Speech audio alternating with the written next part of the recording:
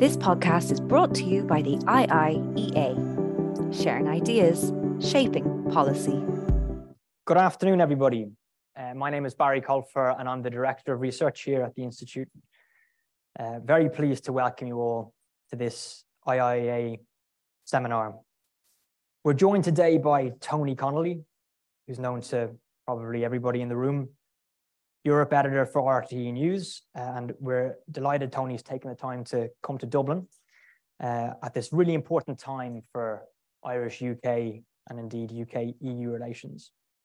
Tony will speak to us in the usual format for about 20 minutes, and this will be followed by questions and answers with you, our audience. We're especially delighted to be joined by such a group here at IIEA headquarters in central Dublin. And those of you who are with us will be able to contribute to the discussion by raising your hands. Those of you who are at home will be able to join the discussion by using the Q&A function on Zoom, which will be familiar to everybody. Please feel free to send in your questions throughout the session as they occur to you, and we'll get to as many of them as possible. Please keep questions as concise as possible, and please introduce yourself and also mention any affiliations you have if you feel they're relevant. Finally, a reminder that today's presentation and Q&A are both on the record, and please feel free to join the discussion on Twitter using the handle @IIEA. I'll now formally introduce our speaker before handing over to him. Tony Connelly is the current Europe editor at RTE. Born in County Antrim and raised in Derry, Tony began his journalism career at the Derry Journal and the Oxford Courier. He joined RTE News in 1994, where he's held a variety of roles, becoming Europe correspondent in 2001, before becoming Europe editor in 2011. In that time, Tony has reported extensively from around Europe. Most recently, many of you will have followed Tony's excellent reporting from Ukraine following the Russian invasion. Indeed, I remember speaking to Tony on the 14th of February last year when we were meant to speak together at a panel in Oxford, or in Cambridge rather, and you were deployed to Ukraine less than 10 days before the invasion, which is a rather sobering thought. Tony won an ESB National Media Award in 1998 and a second one in 2001. In the campaigning and social issues category, Tony is also the author of two books, Don't Mention the Wars, A Journey Through European Stereotypes from 2009, and Brexit and Ireland from 2017, which has entered the canon of books about the UK's withdrawal that everyone should read. Tony lives in Brussels with his wife and two young sons. Tony, it's always a pleasure. The floor is yours for the next 20 minutes or so. I'll turn you around. Thank you very much, Barry, and thanks to the organisers of today's event. It's always a pleasure to come over to Dublin, any excuse, I say, and it's really a great honour to be here and to meet some old friends as well, people I've known from various locations.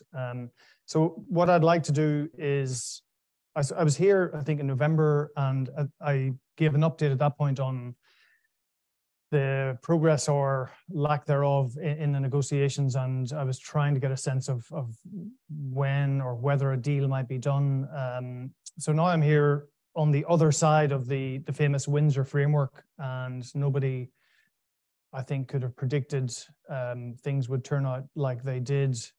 So I'd like to give a little bit of a run up to how the deal was actually done, and then I'll try and go through the main bits of the deal. And as a special treat, I will try and explain the stormont break, which is the issue which seems to keep everybody awake at night. So when I was here in November, yeah, we had this famous reset. We had this moment of optimism, the very short-lived Liz Truss premiership, which feels like a bit of a fever dream at this stage.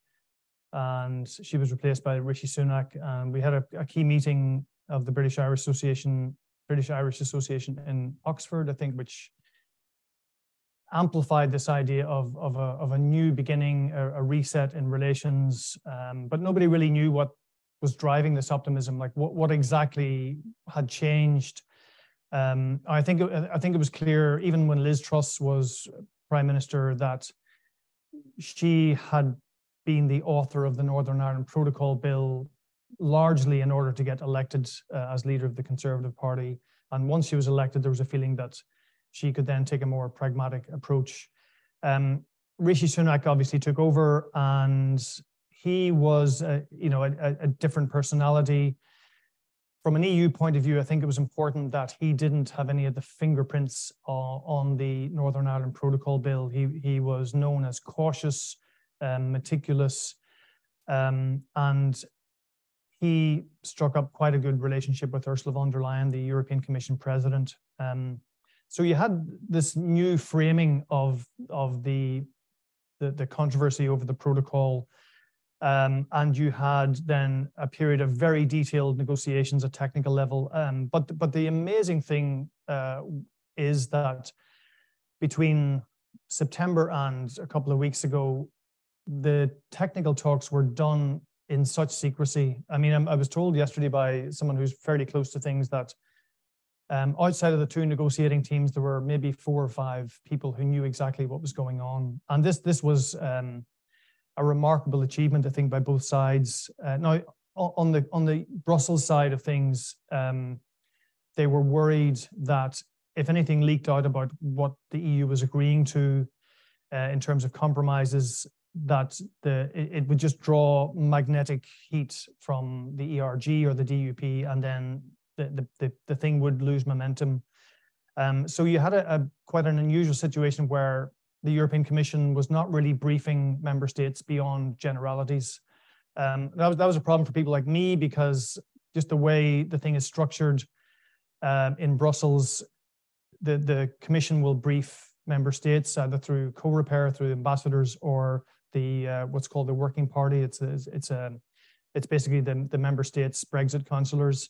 And that's where you, as a journalist, that's where I would try and get information about what's happening. But they were only being briefed in generalities, so like nobody really knew what was going on. Like we knew that, I mean, I knew from my own contacts that the European Commission was going to be more generous beyond what we call the October 2021 papers, which in themselves had offered a range of flexibilities, you know, a reduced data set, this new legislation on medicines, but we didn't know beyond that much detail.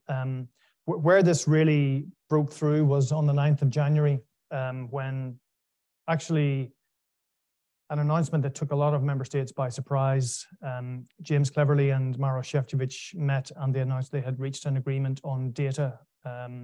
So in other words, this idea that the EU would have access to a blend of databases provided by HMRC, the UK Customs Arm, but not exclusively HRC. There were other commercial data streams as well. This was a kind of a synthesized, bespoke data access system that the EU could plug their risk analysis tools into to see forensically what was coming into Northern Ireland from Great Britain. So this turns out to have been very key for 2 reasons. One was it allowed the EU to shift its cursor on the whole question of risk. I mean, the mantra we've had from the EU from the beginning is they don't want any risk to the single market. The UK's mantra was, you know, it's not helpful to have a single rigid paradigm of risk where you have a set of rigid rules and then everybody has to agree to them. Why not have a more flexible attitude to risk, which means you can tighten the degree of checks and controls as you need to, as the risk arises. And the data access agreement not only provided that cover for the EU to do that, in other words, you would have a whole range of safeguards, including the knowledge of what's coming in. You could see day to day, hour to hour, what's coming in terms of consignments. There would be like a drag and drop functionality to look at patterns that might emerge that would throw up suspicions. And then if something suspect did appear or look like it was appearing, you could then pull a lorry over for checks. Go away, sorry. I'm actually reading off my phone, so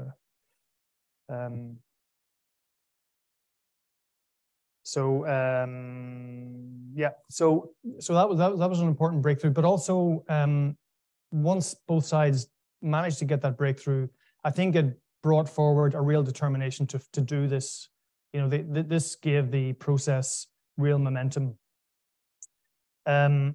like for talking to British officials last week, I was asking them, like, where did you feel that the EU had taken a big step towards the UK? And I think that the view in London was that there was a bit of a mental leap from the European Commission to accept the idea that this wasn't the classic sort of orthodox version of the single market that was being applied in Northern Ireland. It was something different. You couldn't necessarily graft an orthodox set of rules onto a contested space like Northern Ireland and expect everything to be okay. And I think that the Commission did move into that mental space where they could say, okay, first of all, the lived experience that we've had of the protocol over the past couple of years shows that there isn't necessarily a huge risk to the single market. And secondly, now we have these safeguards, and the safeguards are substantial. So there was, but a lot of this was still fairly subterranean. And what we now can accept, I guess, is that we were in a tunnel all that time. People were saying, when's the tunnel going to start? But I think we were actually in the tunnel, because the tunnel means there's very little information getting out. And I've heard tell of negotiators who didn't see friends for months because they did not want to be asked about what was going on in the talks. So we have, so the deal was done then on Monday a week ago, Monday fortnight ago, and there was a strange kind of choreography, because the view in Brussels was that the deal had been done and was ready to go for some time. It was all about a question of timing as to when Rishi Sunak, the UK Prime Minister, could jump and how he would be able to manage his own party and manage the DUP. Now, on the 16th of February, special advisors in Downing Street were ringing journalists to say it's going to happen on Monday or Tuesday. And suddenly Monday and Tuesday came along and it didn't happen. And that Sunday you had Boris Johnson on manoeuvres talking about how he wouldn't necessarily get rid of the Northern Ireland Protocol Bill. So I think Rishi Sunak had to do some party management, and that's why it got delayed for a week. But when it appeared, like clearly this was a big deal. There were lots of big ticket items here. We knew about the red lane and green lane option, which would deal with goods coming from Great Britain into Northern Ireland. The green lane for goods that are clearly staying in Northern Ireland, the red lane for goods that are going on to the single market. How you differentiate those, how you have a much broader trusted trader scheme, which means that, again, all the time you're whittling down the need for checks and controls and paperwork. We had a big concession on state aid and VAT, on excise rates for alcohol. Then you had all the kind of smaller scale, but culturally and in terms of consumers, important issues like parcels, seed potatoes, plants.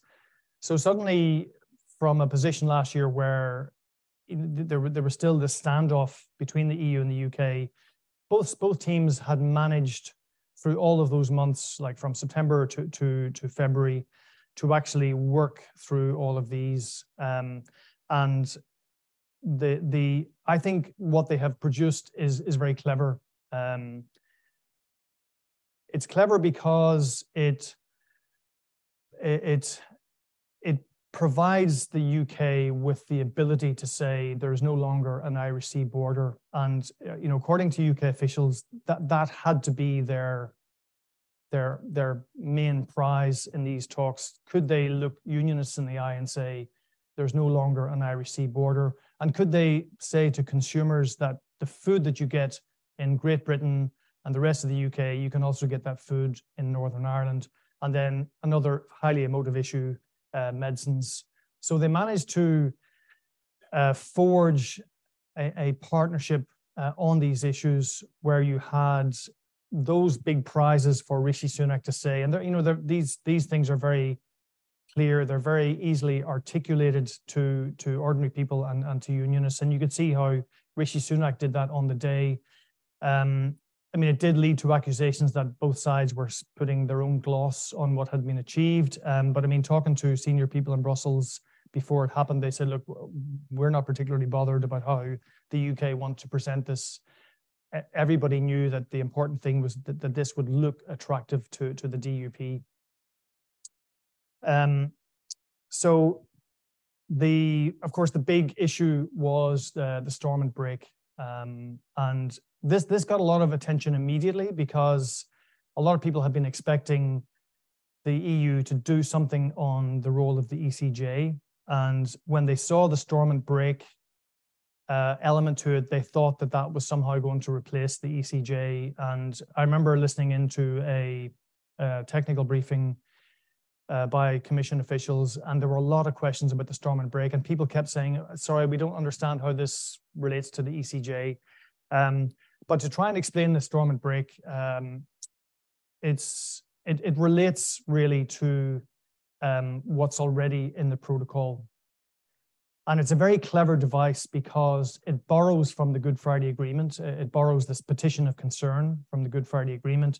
And I've talked to member states officials in Brussels who said they like this idea because it gives it gives a bit of ownership back to the UK and to unionists that their concerns have been met. The petition of concern in the Good Friday Agreement was really initially designed to deal with cultural identity concerns, probably more for nationalists than unionists back in 1998. Things like perhaps flags, emblems, language rights, and so on. But what they've done is they've taken that concept and converted it into a mechanism in this new improved protocol. So what does the Stormont break deal with? Well, it deals with EU regulations for goods, right? So in the original protocol, you have Article 13, which basically articulates how the EU's single market rules for goods will apply in Northern Ireland after Brexit.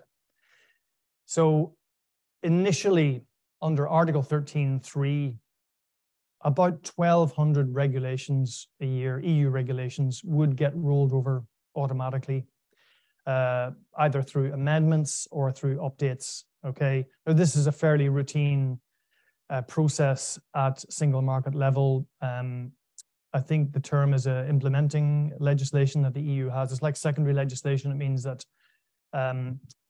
regulations governing a whole range of things in the single market just get updated or amended, and it's done automatically. And Article 13.3 of the protocol meant that those updates would happen automatically in Northern Ireland. There wouldn't be any debate. It would just be de facto happening in Northern Ireland.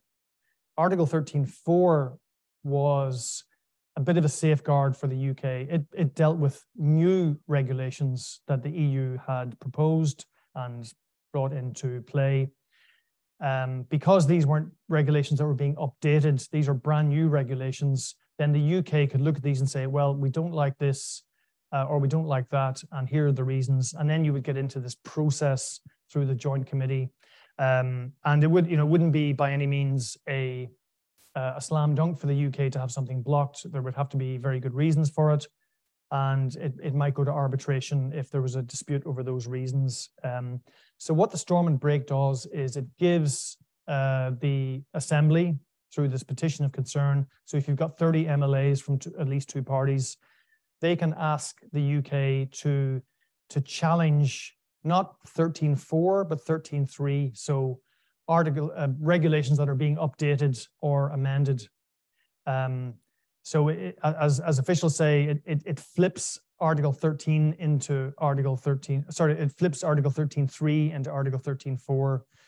If that's sounding too technical, my apologies. But essentially, it just means that the UK has a mechanism to stop stuff being updated, as well as a mechanism to stop brand new regulations. I mean, that's as simple as I could put it. So the question then is, what are these regulations, and why would the Northern Ireland MLAs suddenly decide they want to block a regulation being updated? So they reckon there are about 1,200 regulations are updated or amended every year. 900 of these are generally non-controversial, but there might be about 300 which are might cause concern to businesses in Northern Ireland. So the best way to explain this is to take examples. So an example came to the fore very quickly in the week after the Windsor break, and that was arsenic in baby food. Who knew they put arsenic in baby food? But there you are. The EU brought in a regulation that would cut arsenic levels by 80%. So the question is, what would that mean in real terms for the Stormont break? This was an updated regulation. I suppose the appeal to unionists of the Stormont break, apart from the symbolic value of having something that overcomes this quote unquote democratic deficit, but it also, for unionists as well, the whole question of divergence between Northern Ireland and the rest of the UK is obviously a very keen one. And really the Stormont break is about divergence, how you manage divergence. So if the EU is reducing the levels of arsenic in baby food by a substantial amount and the UK isn't, then what does that mean for those goods going from Great Britain to Northern Ireland? So very quickly, the Northern Ireland food industry came out and said, we would prefer to stick with the higher safety levels. So immediately you see this impulse not to have a race to the bottom. In that particular example, the impulse is we will stick with the higher safety margin. That would mean that baby food coming from Great Britain into Northern Ireland can still be consumed, because under this Windsor Framework, you do have a kind of a dual regulatory system.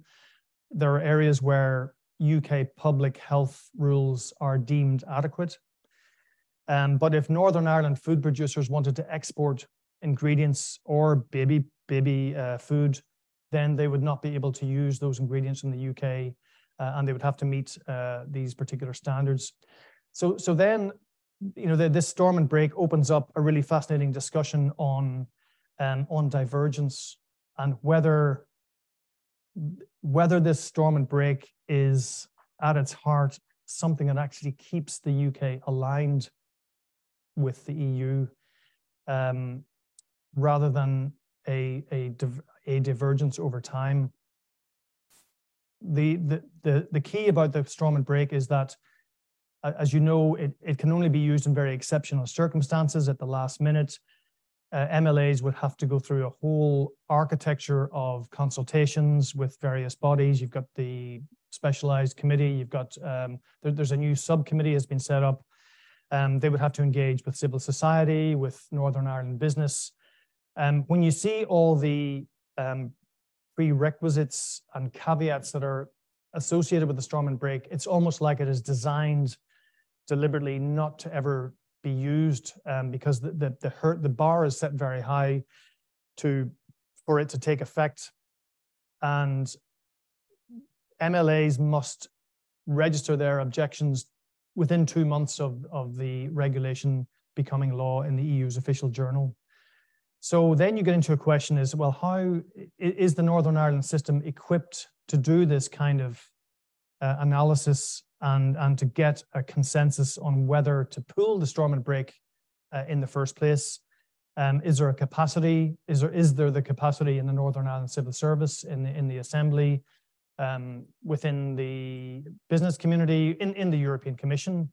So what the Stormont break does, and I think that's why this thing is very clever, it locks both sides into a much more collaborative process to make sure that stuff doesn't blow up. Suddenly if there's a particular regulation that causes a whole sector of goods not to be transferred to Northern Ireland, then you've got trouble. And I think there is an inbuilt suspicion that people in the DUP, for example, will want to trigger the storm and break often, or perhaps for vexatious reasons. But the architecture around it requires both sides to get involved and to try and fix the problem before it becomes a problem. And then, you know, if it does come down to it, the UK could be faced with a choice. Do we block this regulation in Northern Ireland using the storm and break? Or do we say, well, why don't we stay kind of closely aligned with the EU in order for this not to be a problem in Northern Ireland? So an example of where that might come up would be the Carbon Border Adjustment Mechanism, CBAM as it's called. So basically, a big new climate-related piece of regulation in the EU is to make sure that stuff isn't being imported into the EU that has a big carbon footprint from a third country. Could that affect goods coming from Great Britain into Northern Ireland? It's possible. This gets into very technical areas around emissions trading systems and whether the EU has one or the UK has one that's similar to the EU. But it's an area where problems could be solved, or could come up. But you're going to get down to this ultimately, this big question: does the UK want to jeopardize the relationship now that the relationship is doing so well?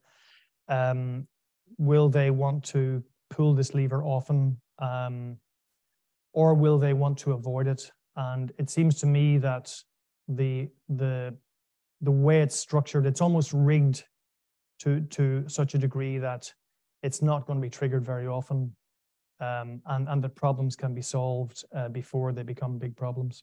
So I'll leave it there, and then happy to take questions. I'll sit down for that. This podcast is brought to you by the IIEA, sharing ideas, shaping policy.